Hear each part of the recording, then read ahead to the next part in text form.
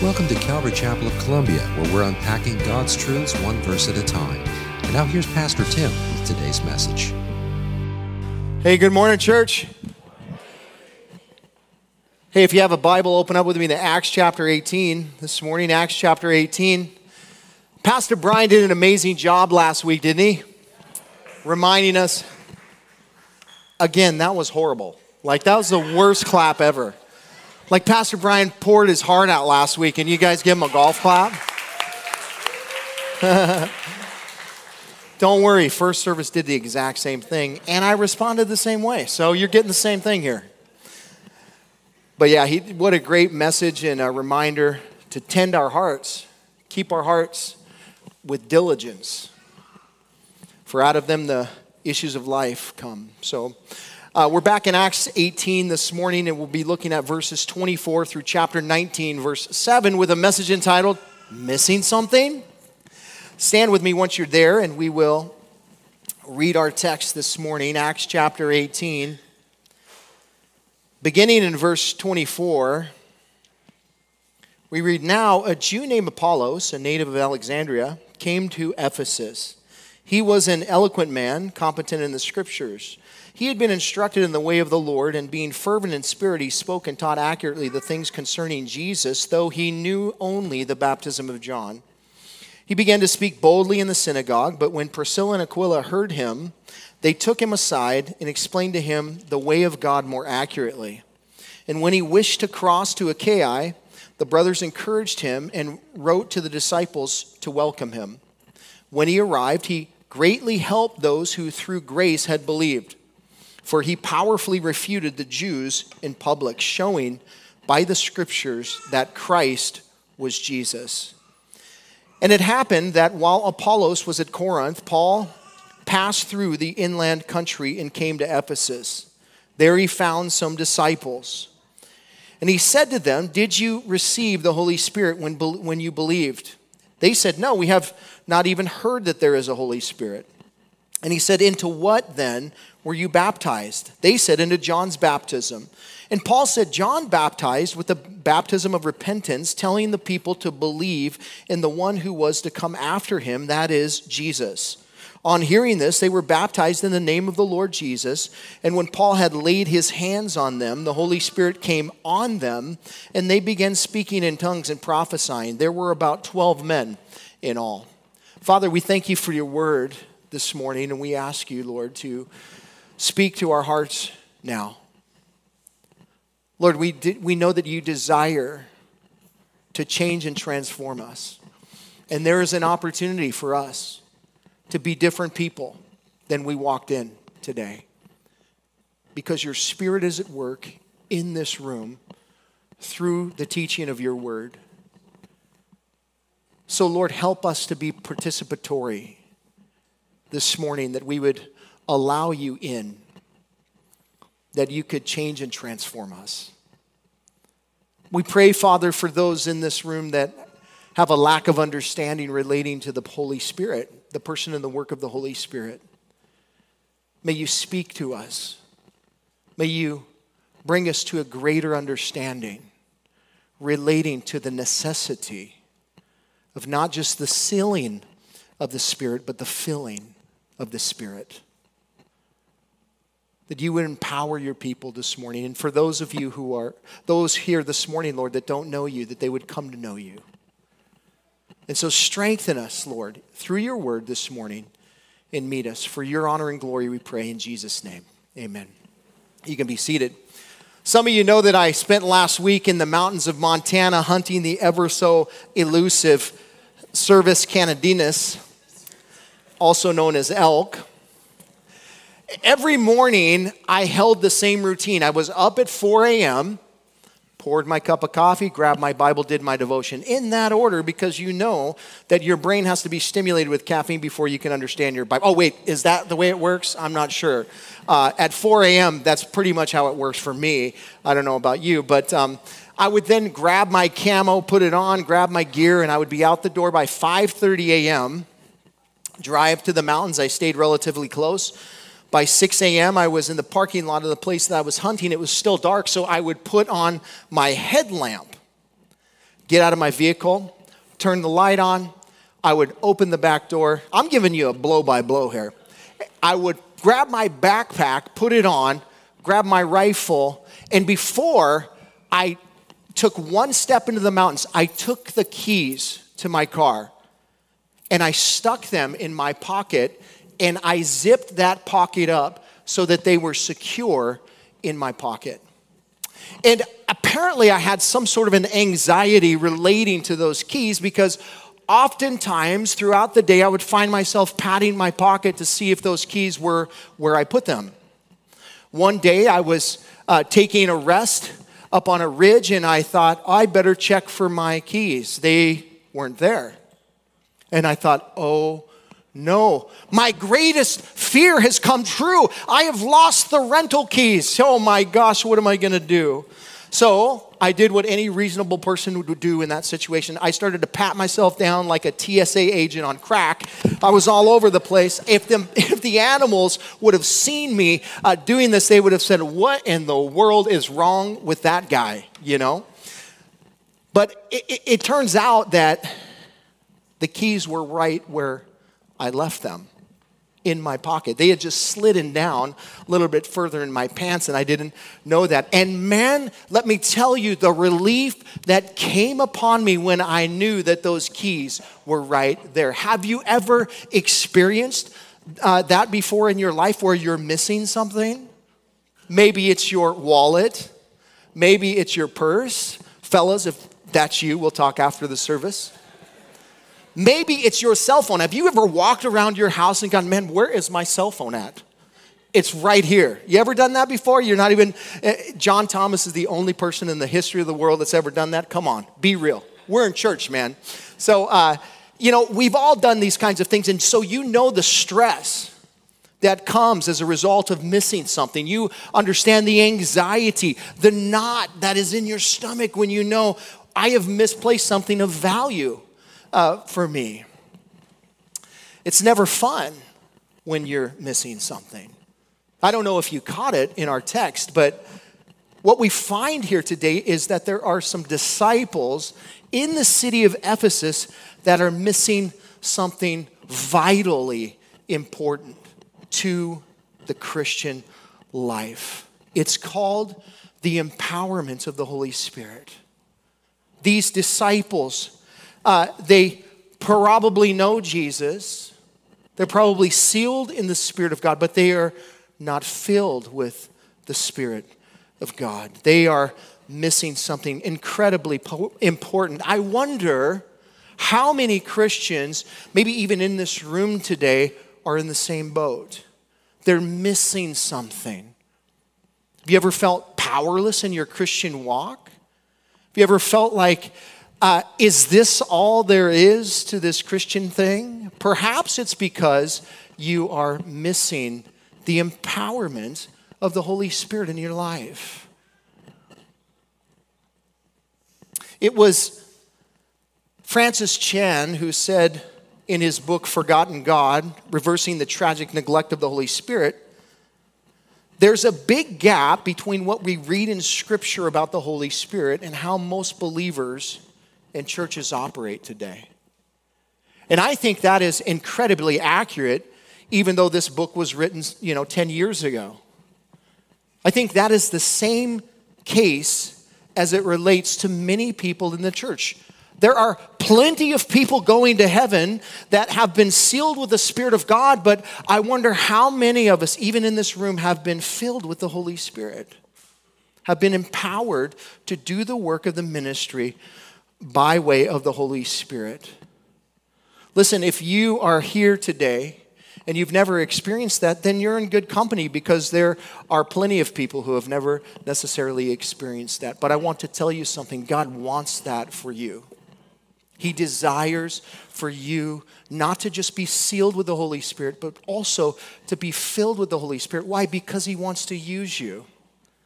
And the only way that you're really going to truly be used by God in this life is by the empowerment of the Holy Spirit.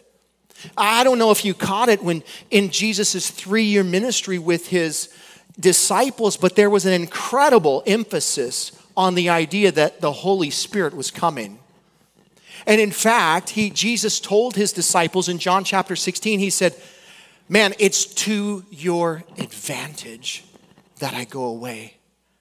Because if I don't go away, the helper can't come. What Jesus was saying is, it's necessary for me to die. It's necessary for me to rise again from the dead and then ascend to the right hand of the Father, because when that happens, the Holy Spirit will come in you and he will also come upon you. Such an amazing truth. Jesus put a great emphasis on the necessity of the Holy Spirit in the life of, listen, his disciples. Are you a disciple of Jesus this morning? Then understand, you absolutely need the empowerment of the Holy Spirit in your life. I wonder if you were to ask yourself this question: if God were to withdraw the Holy Spirit from me, would anything in my life change? Would I know the difference? If God were to withdraw his Holy Spirit from me in this moment right now, would you know the difference? Man, it was A.W. Tozer who said, I don't think we would. I don't think most people would know the difference. He said, if the Holy Spirit was withdrawn from the church today, 95% of what we do would go on and no one would know the difference. That should alarm us. That there is a capacity to operate in this life when you think you're doing God's work, but you're empowered by the flesh.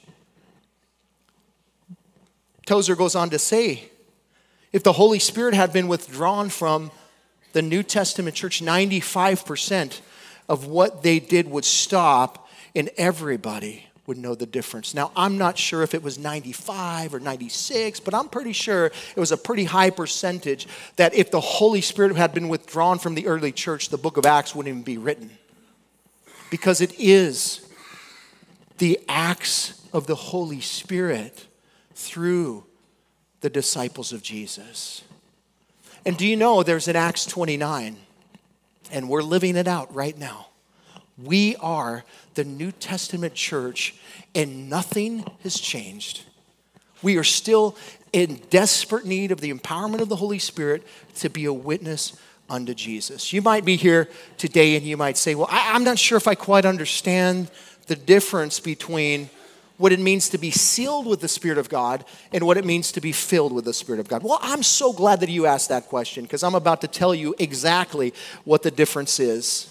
The sealing of the Holy Spirit is explained by the Apostle Paul in Ephesians chapter 1, verses 13 and 14. He said this, in him, speaking about Jesus, you also, when you heard the word of truth, the gospel of your salvation, and believed in him, you were sealed with the promised Holy Spirit, who is the guarantee of our inheritance until we acquire possession of it, to the praise of his glory. The sealing of the Holy Spirit is the indwelling of the Holy Spirit. Maybe you've heard it said that way.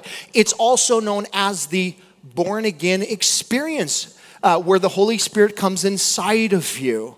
What's amazing about this is that when you hear the word of truth and you believe in the Lord Jesus Christ, God, the idea here is that he takes his signet ring and that he impresses his imprint upon you, and it becomes a guarantee of your inheritance. Do you love to hear that word, guarantee of your inheritance? It's not a pie in the sky idea. It's not, hey, wishful thinking, I hope that this happens. This is an absolute emphatic guarantee that you are going to reside with him in heaven forever. Why? Because his imprint is on you. You are sealed with the Holy Spirit until the day of redemption. Until you go home to be with the Lord, you have a guarantee in your heart, the Holy Spirit. You know, when you believed upon the Lord Jesus Christ, the Bible tells us that you went from being dead to becoming alive. It's born again. It is God's breath that he breathed on you. He breathed it just as it was with Adam in the beginning, where the Lord blew his breath in the nostrils of Adam and life came into Adam's being. The same thing happened to you when you believed on the Lord Jesus Christ. Jesus, at the resurrection in the upper room, breathed on his disciples, and it says, and then he said, receive the Holy Spirit. They were born again in that moment. And when you believed on Jesus Christ, you were born again. The Holy Spirit came to reside inside of you. That is the indwelling of the Holy Spirit, or the sealing of the Spirit. What is the filling of the Holy Spirit?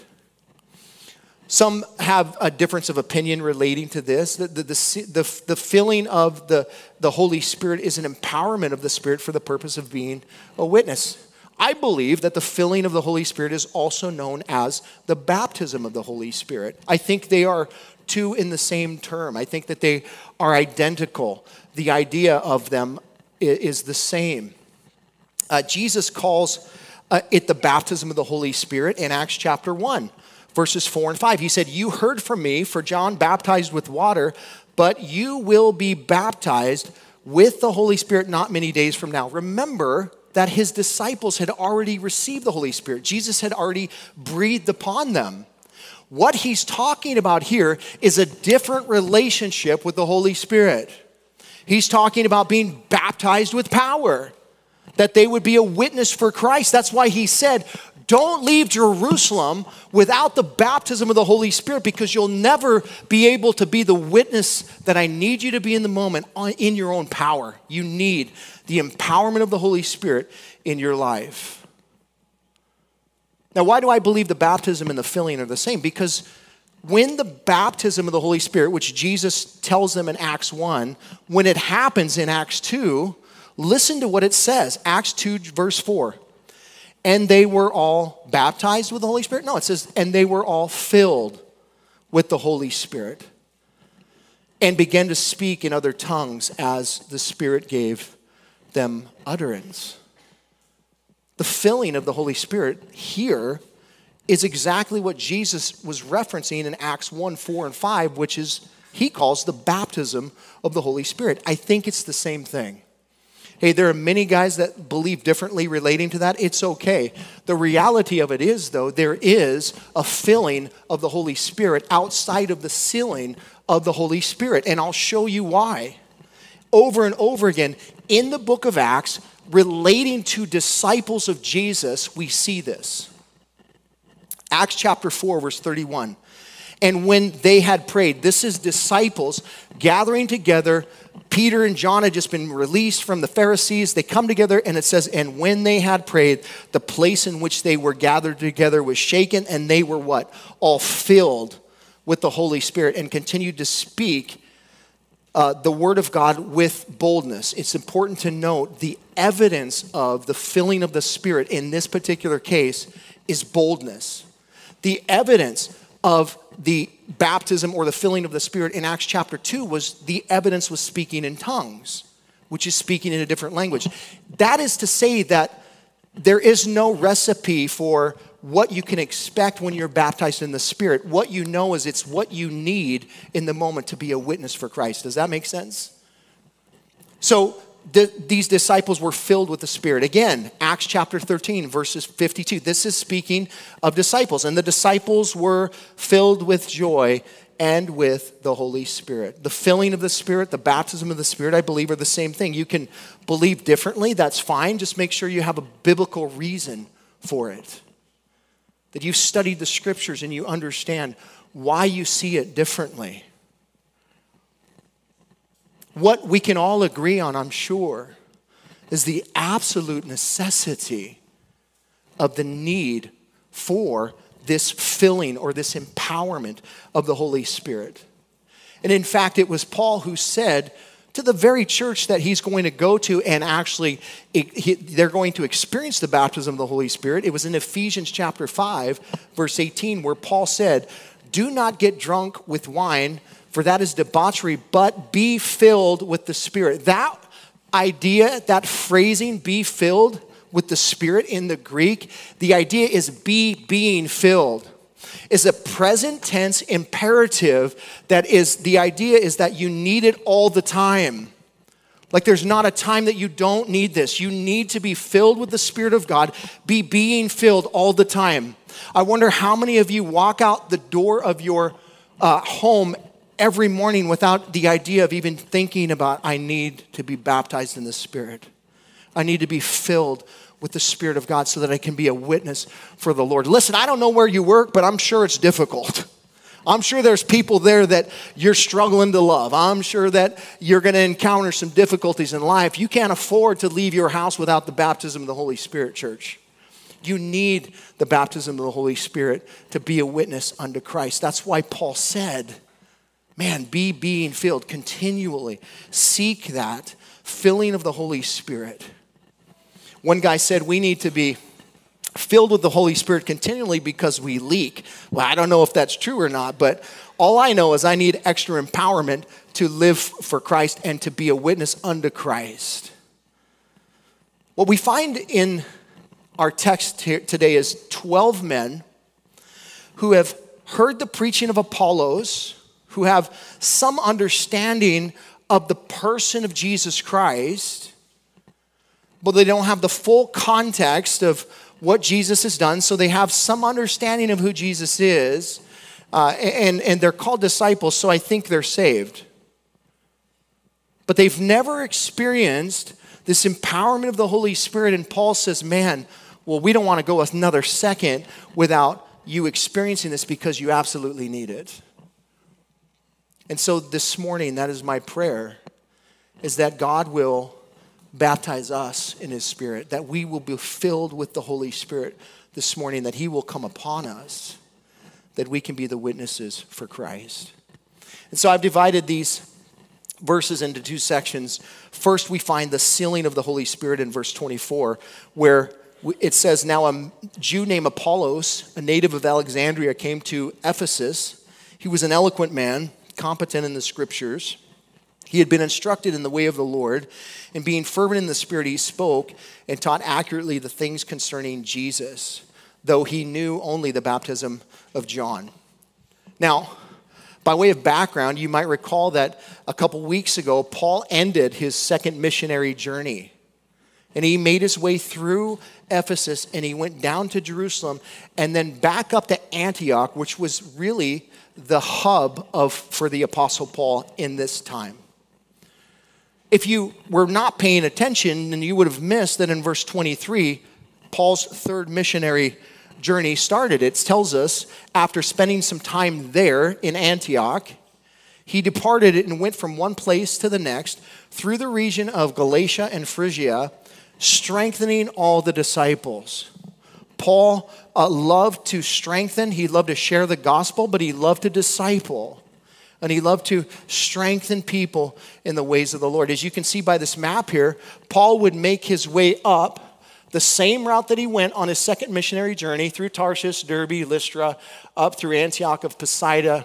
And then he would make his way this time on his third missionary journey into Asia Minor. If you were with us in Acts chapter 16, you'll recall that when he was going through that region in his second missionary journey, the Holy Spirit forbid him to go in that area. Do you know why? Because Apollos had to come first. I love that idea. Like, we need to understand that God has a plan, and when He's reaching people, that He does it in a way where He uses multiple people.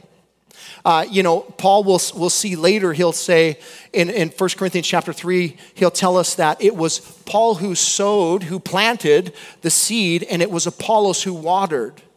You see, Paul came through on his second missionary journey. He didn't have time to stay there, but Apollos, God would send Apollos there again, and that's when the real work would begin in Ephesus. Paul gave them some seeds, but Apollos came behind and watered. And you might feel in your ministry today that all you're doing is sowing seeds. I'm just telling people about Jesus, but I'm not seeing any effects. Well, guess what? You're doing your job.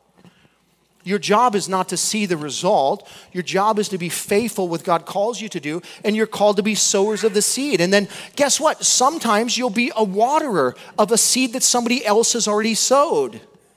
but it's the Lord that gives the increase. It's not your capacity to convince people about Jesus that causes people to come to Christ.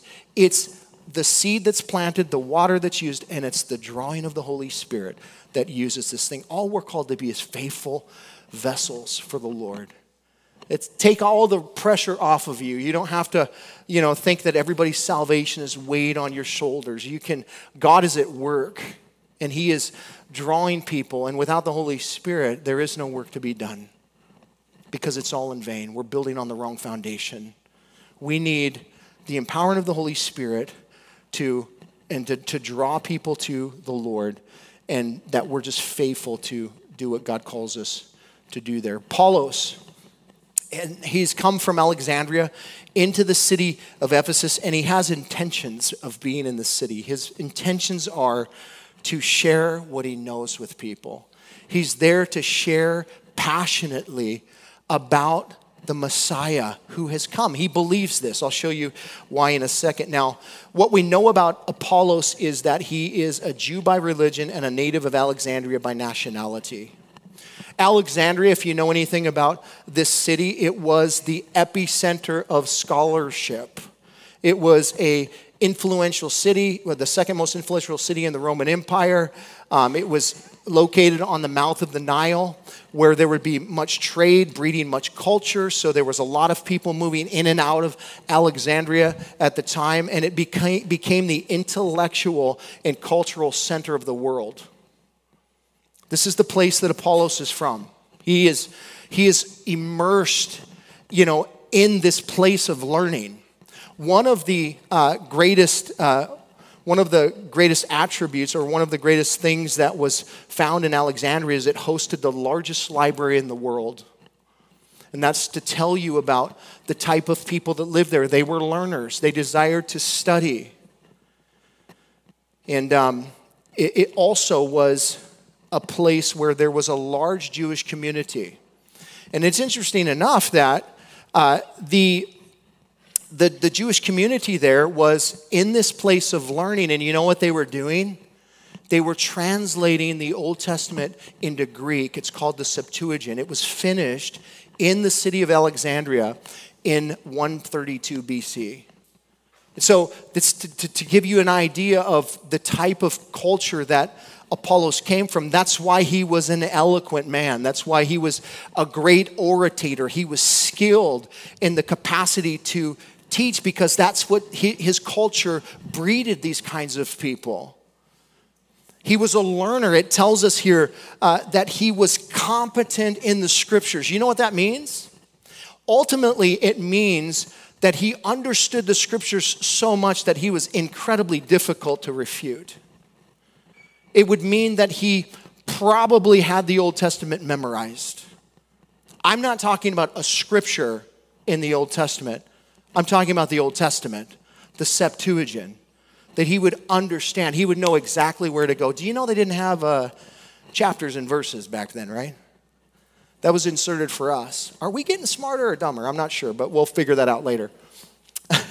But he was a student of the Word of God.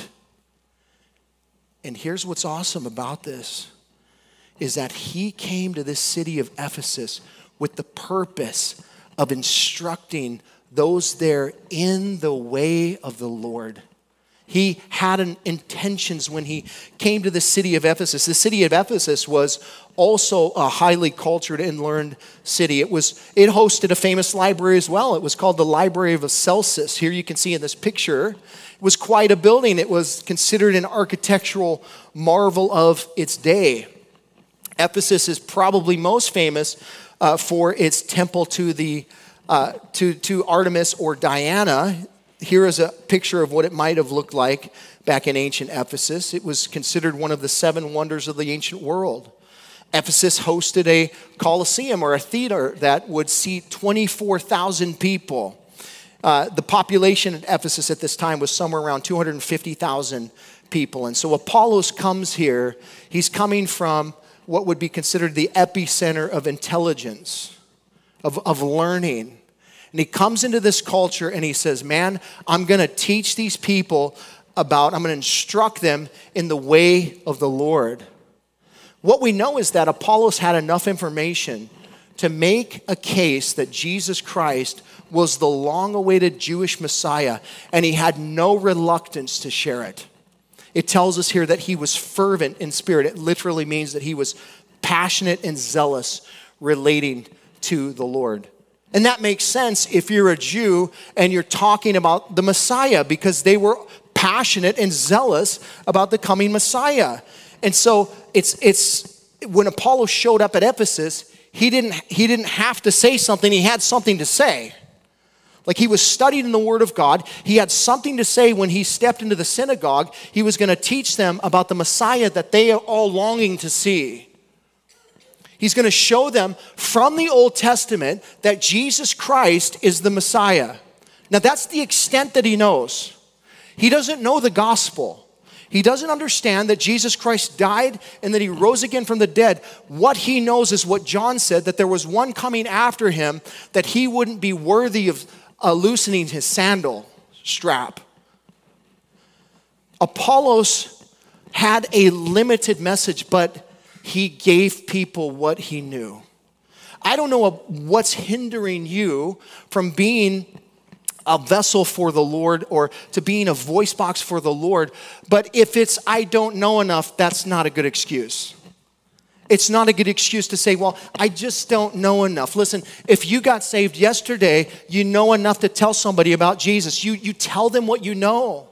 You don't allow what you don't know to hinder what you do know. You tell people what you know. And Apollos had no problem doing that. He said, listen, I don't have it all figured out, but what I have figured out, I will give to you. And that should be the same for you and I. It tells us in verse 26, he began to speak boldly in the synagogue. But when Priscilla and Aquila heard him, they took him aside and explained to him the way of God more accurately. And when he wished to cross to Achaia, the brothers encouraged him and wrote to the disciples to welcome him. When he arrived, he greatly helped those who through grace had believed. For he powerfully refuted the Jews in public, showing by the scriptures that Christ was Jesus. So the Apollos took his limited message to the synagogue and he spoke boldly before the Jews in Ephesus there. Now, understand, this wasn't the first time that these Jews had heard about Jesus. Because Paul, in his second missionary journey, it tells us in Acts 18:19 that he went into the synagogue and reasoned with the Jews as he was passing through. He intrigued them in such a way that they said, Paul, will you stay here with us and explain more? And he said, I can't do that. Because remember, he had a haircut in Cenchrea, and he had to complete his Nazirite vow. He had to take that hair to Jerusalem, which is where he was headed from Ephesus, to deliver that hair to the priest so that he could complete his vow. And so he told them that he would come back if the Lord willed. And guess what? The Lord willed. Here on his third missionary journey, on his way back through, he is going to stop in Ephesus and he's going to speak to them relating to Jesus Christ. And we'll see that here in a second. Apollos goes into the synagogue and he begins to speak about Jesus being the Messiah. And he did so in such a way that he stimulated the minds of these people. Not only that, but there were a couple in that synagogue in that moment that happened to be people who the Apostle Paul brought from Corinth to Ephesus. Their names are Priscilla and Aquila. Probably also in that place was a man named Sosthenes, who you know was the ruler of the synagogue there in Corinth, who got beat up because of the Apostle Paul's message, and he ended up coming with them to Ephesus. And so you have three people who traveled with Paul from Corinth to Ephesus there in this synagogue. And it tells us when Priscilla and Aquila, when they heard the Apollos speaking about Jesus, they probably thought the hand of God is upon this man. The Lord is working through this man. He has what he knows he's teaching very accurately. He just doesn't have the complete message. And so like any Christian should do, they came alongside of Apollos, and it tells us that they explained to him the way of God more accurately. More accurately. Some of us are like, well, that's your belief, and this is my belief. Is truth relative? Last time I checked, it's not. God's word is absolute, and it's not relative. It doesn't change over time. It means the same thing when it was written as it will when we're in heaven. It will never change. God's word never changes. It's immutable. It's not relative. But here's the reality is that Apollos doesn't have the full picture, but what he has, he is handling accurately. He is delivering accurately. And so it tells us here that Priscilla and Aquila, they came alongside of him and they probably showed him, oh, Apollos, you're talking about this Jesus who came and who, all this kind of stuff, and relating to the Old Testament scriptures about what the Messiah would do, that he would die and that he would rise again from the dead. And they give him the rest of the story. And he now is further equipped to now take the gospel, it tells us, into the city of Corinth. The city of Corinth, Paul left. When he left, the Jews weren't happy. They were not happy in the fact that he brought the gospel into Corinth in the first place. And Apollos is like, well, that sounds just like the place I should go. I mean, I love controversy. Let me just go right in there. He wasn't afraid. He was walking in the boldness. Where did he get that? I suggest to you it was the Holy Spirit. This man's life, he was saturated in the Spirit of God. He did what he knew to do with what he had, and he was incredibly effective. It tells us that he came alongside those believers in Corinth, and he was able to, those who received the gospel by grace, he helped them understand more and grow in their faith by way of refuting the Jews. The idea is that there were Christians in Corinth that couldn't defend their faith. They believed in Jesus and that, but they weren't able to defend their faith to the Jews. But it tells us here that when Apollos showed up, that he refuted them powerfully by the scriptures. It wasn't his opinions about Jesus. It was what the Word of God said about Jesus. He discipled these believers in Corinth just like he had been discipled by Priscilla and Aquila, which is to say, you and I have an obligation from the Lord to be discipling people. Jesus told us to go into all the world and make disciples. We're called to come alongside of people to help them grow in their faith. And, you should have always a Timothy in your life and a Paul in your life. You should always have somebody pouring into you, and you should always be pouring into somebody else. You should always be doing that. If you've never done that before, hey, today's a great day to start. You just tell the person next to you, I'm going to start telling you about Jesus. How about that? And they say, like, okay, I'm going to start telling you about Jesus, and you guys can do it together and figure it out. But the reality of it is we should be doing this. And, we're not just to be taking in information and holding it. The point is to take in so that we can give back out, so that we can pour into other people. There are people in your life that God has put in your path because he wants you to share. Me? He wants to use me. He wants me to share with. I don't know enough. Not a good excuse. You know enough to tell somebody about something, right? You know enough to tell somebody that they need Jesus. If you have Jesus, you know enough. And you tell people what you know. So interesting the way that God used Apollos here. He was growing in his faith. And I love the idea of that because Apollos came from such a heady place. Like he was from Alexandria. Like it made the people of Mars Hill look like peasants, He was an elite learner. That would be the idea. It would be like Paul being a student of Gamaliel, like elite understanding and student, been scholarly kind of idea. And Apollos was humble enough, though, to understand that he needed discipleship. Are you? Are you humble enough that if God were to bring somebody alongside of you and say like, hey, let's talk about this. I heard you say this. Let's talk about this and help you grow in your faith. Are you humble enough to receive it? Are you humble enough to have the conversation? Oh, I know everything about the Bible. Do you? I don't think you do. I don't think I do. I think we all need to be continual learners in the Word of God. Yeah, we're to be students of the Word of God, to rightly divide the Word of God and all these kinds of things. But listen, you can always grow in your understanding. And I love that Apollos was the kind of guy that did that. This brings us to the filling of the Holy Spirit here in chapter 19, verse 1. And it happened that while Apollos was at Corinth, Paul passed through the inland country and came to Ephesus. There he found some disciples, and he said to them, "Did you receive the Holy Spirit when you believed?" And they said, "No, we have not even heard that there is a Holy Spirit." And he said, "Into what then were you baptized?" They said, "Into John's baptism." And Paul said, "John's baptized with the baptism of repentance, telling the people to believe in the one who was to come after him, that is Jesus." On hearing this, they were baptized in the name of the Lord Jesus. And when Paul had laid his hands on them, the Holy Spirit came on them. Came on them.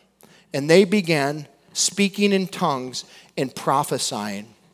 There were about 12 men in all. So Paul makes his way to Ephesus. He doesn't meet Apollos there in Ephesus. Apollos has already gone forward over into Corinth. And so, somewhere along the way, I don't know if they meet or whatever, but Paul definitely references Apollos and his work there in Corinth in 1 Corinthians chapter 3, verse 6. Well, it must have been very interesting to the Apostle Paul when he comes to Ephesus, and it says that he finds some disciples there. When he left Ephesus, the only disciples that he knew that were there were Priscilla and Aquila and Sosthenes. They're the only people that he knew were believers. Yes, he had conversation with the Jews there, and they were intrigued, but they wanted to know more, and he had to go. But the Lord brought Apollos there, and now there are disciples there in Corinth. And it tells us that there are, specifically, he runs into 12, in Ephesus, he runs into 12 of these men in Ephesus. So, are there more women and such? I don't know. But it tells us in verse 7 that there are 12 men that Paul is primarily talking to here. And so he finds disciples there. Now, this terminology is somewhat controversial relating to Acts chapter 19, verse 1, relating to the idea that they were disciples. And the reason why is because there are many people who believe in this passage that these men were not saved. And so what ends up happening is Paul walks them through the gospel, and they get saved here, and they're sealed with the Holy Spirit. The problem with that is it doesn't say that they're sealed with the Holy Spirit. It says that they're filled with the Holy Spirit.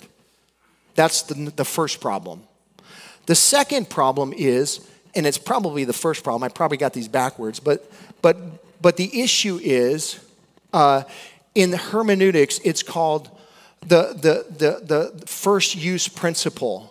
The first use principle. In other words, whenever you look for a word such as disciple, you look in the book to where it's first used, and that's what it means for the rest of the book. In this particular case, nowhere in the book of Acts will you find the word disciple referring to anything other than a Christian. You won't find that in the scripture.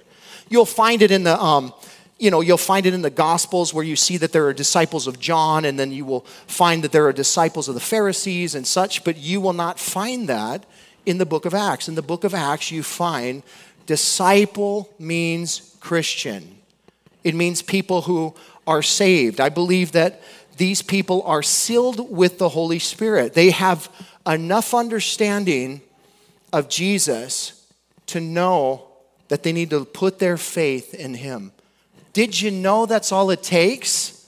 Is just a little faith to get saved? Did you know that your salvation isn't hinging on your complete capacity to understand the person and the work of Jesus Christ? Are you not grateful for that here in this place this morning?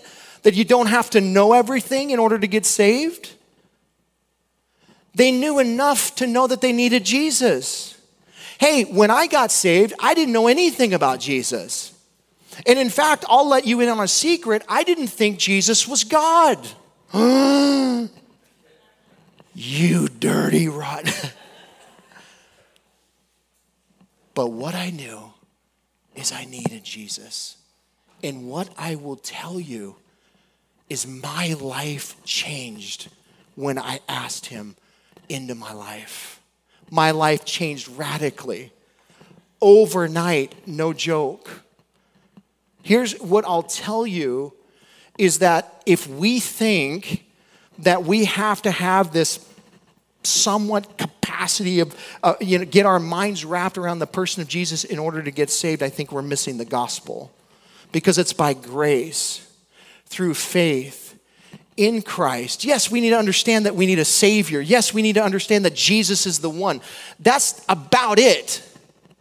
Do you know, when you think about the thief on the cross, and you think about his capacity of understanding of who Jesus was, he probably met Jesus on the way to the cross.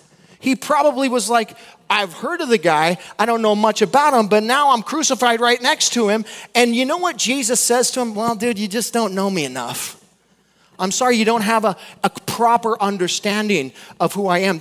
I have a problem with guys like Paul Washer who it becomes so complicated when it comes to the gospel. They make you feel like you could never get saved. And in fact, people are getting unsaved as a result of the way that the guy preaches the gospel. I'm not trying to discount the guy and the way that he works, but man, he makes the gospel complicated. To me, the gospel is simple. Jesus said, believe, and if you believe, you're saved. Call on the Lord Jesus and you'll be saved, the Bible says. It doesn't say, sit down and make sure you have a thorough understanding of your sin, of Jesus, and the person and the work of the Holy Spirit. Then you can get saved. That's me cleaning myself up before I come to God. That's not the way the gospel works. The gospel says, come to God and he'll clean you up. That's the whole capacity of understanding. I think that these guys are saved. I think that they're sealed with the Holy Spirit. Now, there are great people who believe totally opposite.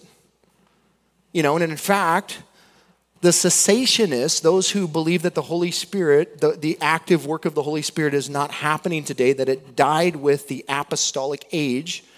The last apostle died, that the types of things that we see in the book of Acts are no longer happening. They would say that, no, they aren't saved, and they would say that the only experience that we can have with the Holy Spirit is the sealing of the Holy Spirit. That baptism and the sealing are kind of the same thing. The cessationist John MacArthur said this: much controversy surrounds the spiritual status of these men. Those who insist that they were already Christians use this passage to proof text for their view that receiving the Holy Spirit is subsequent, post-salvation, or second blessing experience. Such an interpretation, however, is untenable. I would say the cessationist, like MacArthur, rejects the idea of a baptism of the Holy Spirit or a filling of the Holy Spirit. I think that's untenable and undefendable in Scripture. I don't think that you can defend that position from a scriptural standpoint. I love John MacArthur. I listen to him all the time. I don't agree with everything the guy says, but he's a Christian. He's going to heaven. I just think he's wrong about this. I think that, Calvary Chapel's position on the Holy Spirit is that there is subsequent fillings of the Holy Spirit, that we do believe that the gifts of the Spirit are for today, that we think that the Holy Spirit is active and alive and working in the same way that he always has, that we are the Acts 29 church, that the book of Acts didn't close at 28, but we're the continuation of the acts of the Holy Spirit through the disciples of Jesus Christ, which includes you and I. I think that these guys are saved, but they need the filling. And I'll show you why in the scripture here this is the case. And by the way, these disciples, these 12 men, it's important to note that they are third generational Christians, not second generational Christians. What does that mean? Is that this goes beyond the apostolic. The gifts of the Spirit, the filling of the Spirit goes into the third generation, and it continues on, by the way. But Paul tells these disciples here, did you receive the Holy Spirit when you believed? Now, again, some focus on the first three verses. Did you receive? Did you receive the Holy Spirit? I think the emphasis is on the last three words, when you believed. Did you receive the Holy Spirit when you believed? Paul isn't refuting the idea that they believed in Jesus Christ. Well, what does it take to get saved? Belief in Jesus. Complete and total surrender to Jesus. It's about Jesus. It's about understanding that I need to put my faith in Him. That's how you're saved. Did you receive the Holy Spirit when you were saved? Now, I think he's asking about the baptism of the Holy Spirit. Here's what I'll tell you. When I got saved, I didn't know anything about the Holy Spirit either. If you would have asked me, did you receive the Holy Spirit when you got saved? I would have said, I don't think so. I have no idea. What's the Holy Spirit? I would have said the same thing these guys said, because I got saved in my bedroom by myself as a result of somebody sowing seeds in my life, and I had never really understood Jesus or gone to church or anything like that. It just goes to show you that, man, there are probably people that you know that are saved because they put their faith in Jesus, because that's all it takes. That's all it takes. Now, the evidence of that is a changed life, yes. That is 2 Corinthians 5:17. But man, just because somebody isn't growing in their faith, or they don't have a full comprehension of Jesus, doesn't mean they can't get saved. Here, did you receive the Holy Spirit when you believed? They did believe in Jesus. They clearly had put their faith in Jesus. And they said, no, we've never even heard of the Holy Spirit. And Paul goes, well, okay, well then what were you baptized into? Because remember, the foundation of Christianity in the book of Acts is believe in the Lord Jesus Christ and get baptized. Believe in the Lord Jesus Christ and get baptized. That's what they did. Acts chapter 2, Peter stands up. He gives this great message about Jesus being Messiah.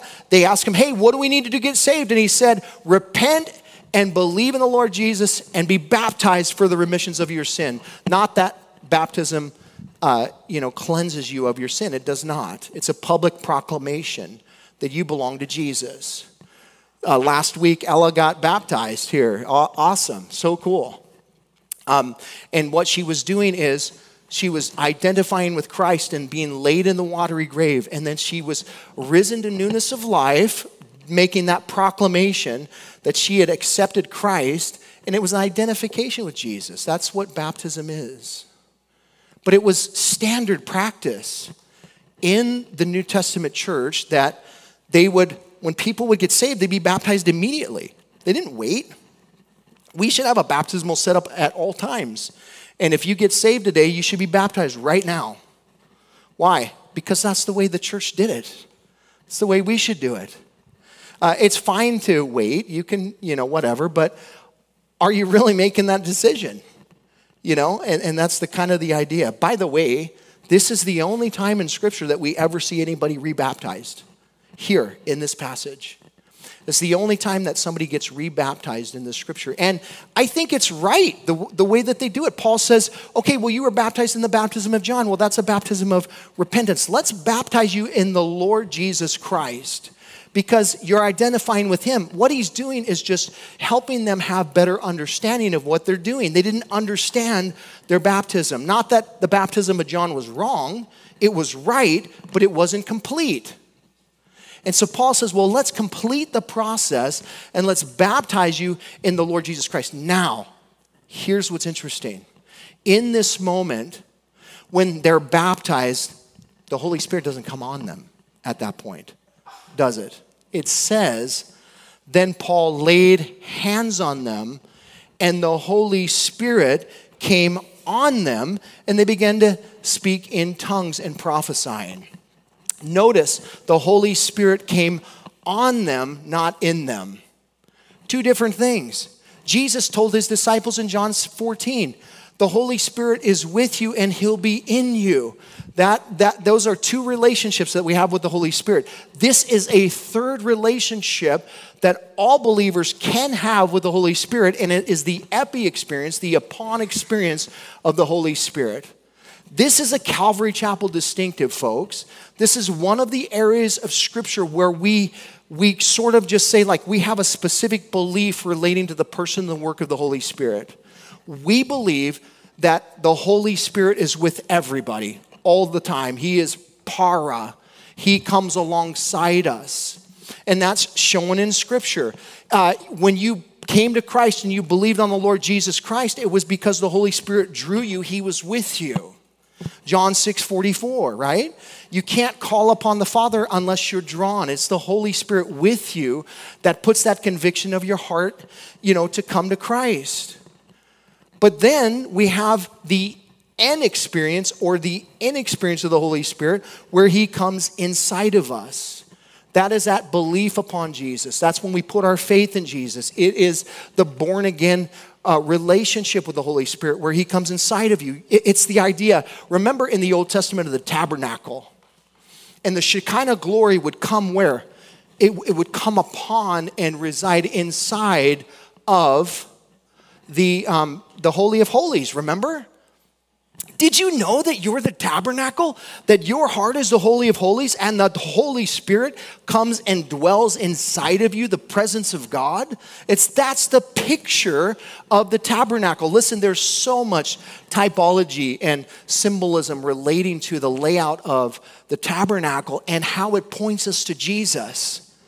If you're following me on my devotions on my Facebook page, you know that, or my Instagram, that I'm going through Exodus right now, and so much I'm going through the layout of the tabernacle. God is giving Moses all the information about what to build, all the furniture, all of it laid out points us to Jesus. Every piece of furniture in the tabernacle points us to Jesus. It's amazing. If you've never done that study, you should do it. It will blow your mind. These are the kind of things Apollos understood. But here's what we know here is that the Holy Spirit came upon them. Here, this is the third relationship that believers can have with the Holy Spirit, and it is the upon experience. It's the baptism of the Holy Spirit or the filling of the Holy Spirit. It's a different Greek word. If it wasn't a different Greek word, we wouldn't say it was a different thing. But it is a different thing. It's speaking about an empowerment of the Holy Spirit. And here's what I said earlier. Remember when they were filled with the Holy Spirit in Acts chapter 4, and it says that boldness came upon them? Look at the evidence of the baptism of the Holy Spirit here in this passage. It says they began to speak in tongues and prophesy. These are gifts of the Holy Spirit that if they died with the apostolic age, then that wouldn't make sense, would it? Because these are third generational Christians who are getting the gifts of the Spirit. But here's my point. It doesn't happen always. There's no formula relating to what you might experience in the baptism of the Holy Spirit. What I know is that when you're baptized in the Holy Spirit, you are empowered by God to do whatever it is that he has before you. That's the purpose of it. That we would be filled with the Holy Spirit. I don't know what you need today, but here's what I will tell you. You absolutely need the filling of the Holy Spirit. You absolutely need to be baptized in the Holy Spirit so that you can be a witness for Christ. I think so many Christians live in the sealing of the Holy Spirit, never experiencing the filling of the Holy Spirit because they don't know anything about it. And they're not open to it. And what I know is God is a perfect gentleman, and he's never just going to overtake you. You're mine. I paid for you. Now I'm going to come upon you. And you're like, and you what? You're like a robot? No, that's not the way it works, is it? If you've never experienced the gifts of the Holy Spirit, is it because God's not giving you the gifts or you're not open to using them? You tell me. I think it's the end part.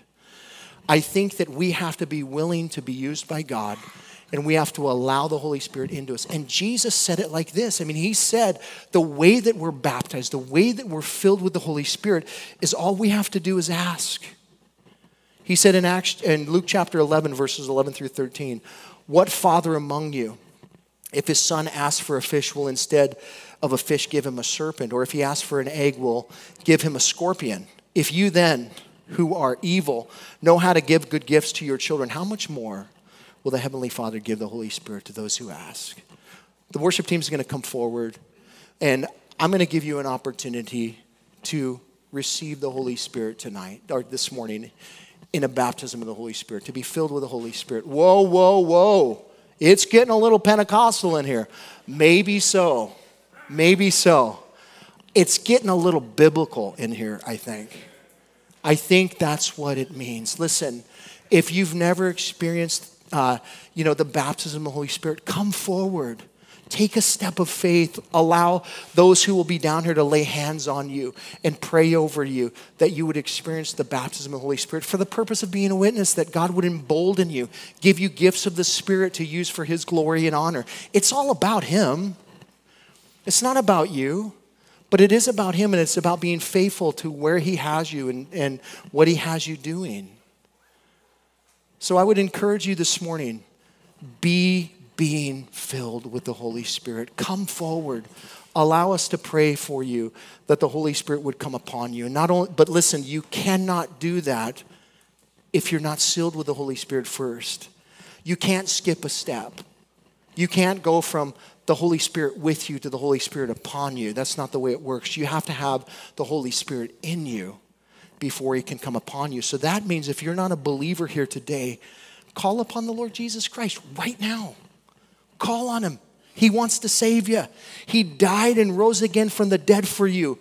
God sent His Son into the world so that you could be saved, so that you could reside with Him in heaven forever. And if you don't have that confidence today that you're going to heaven, then you can if you will call upon His name.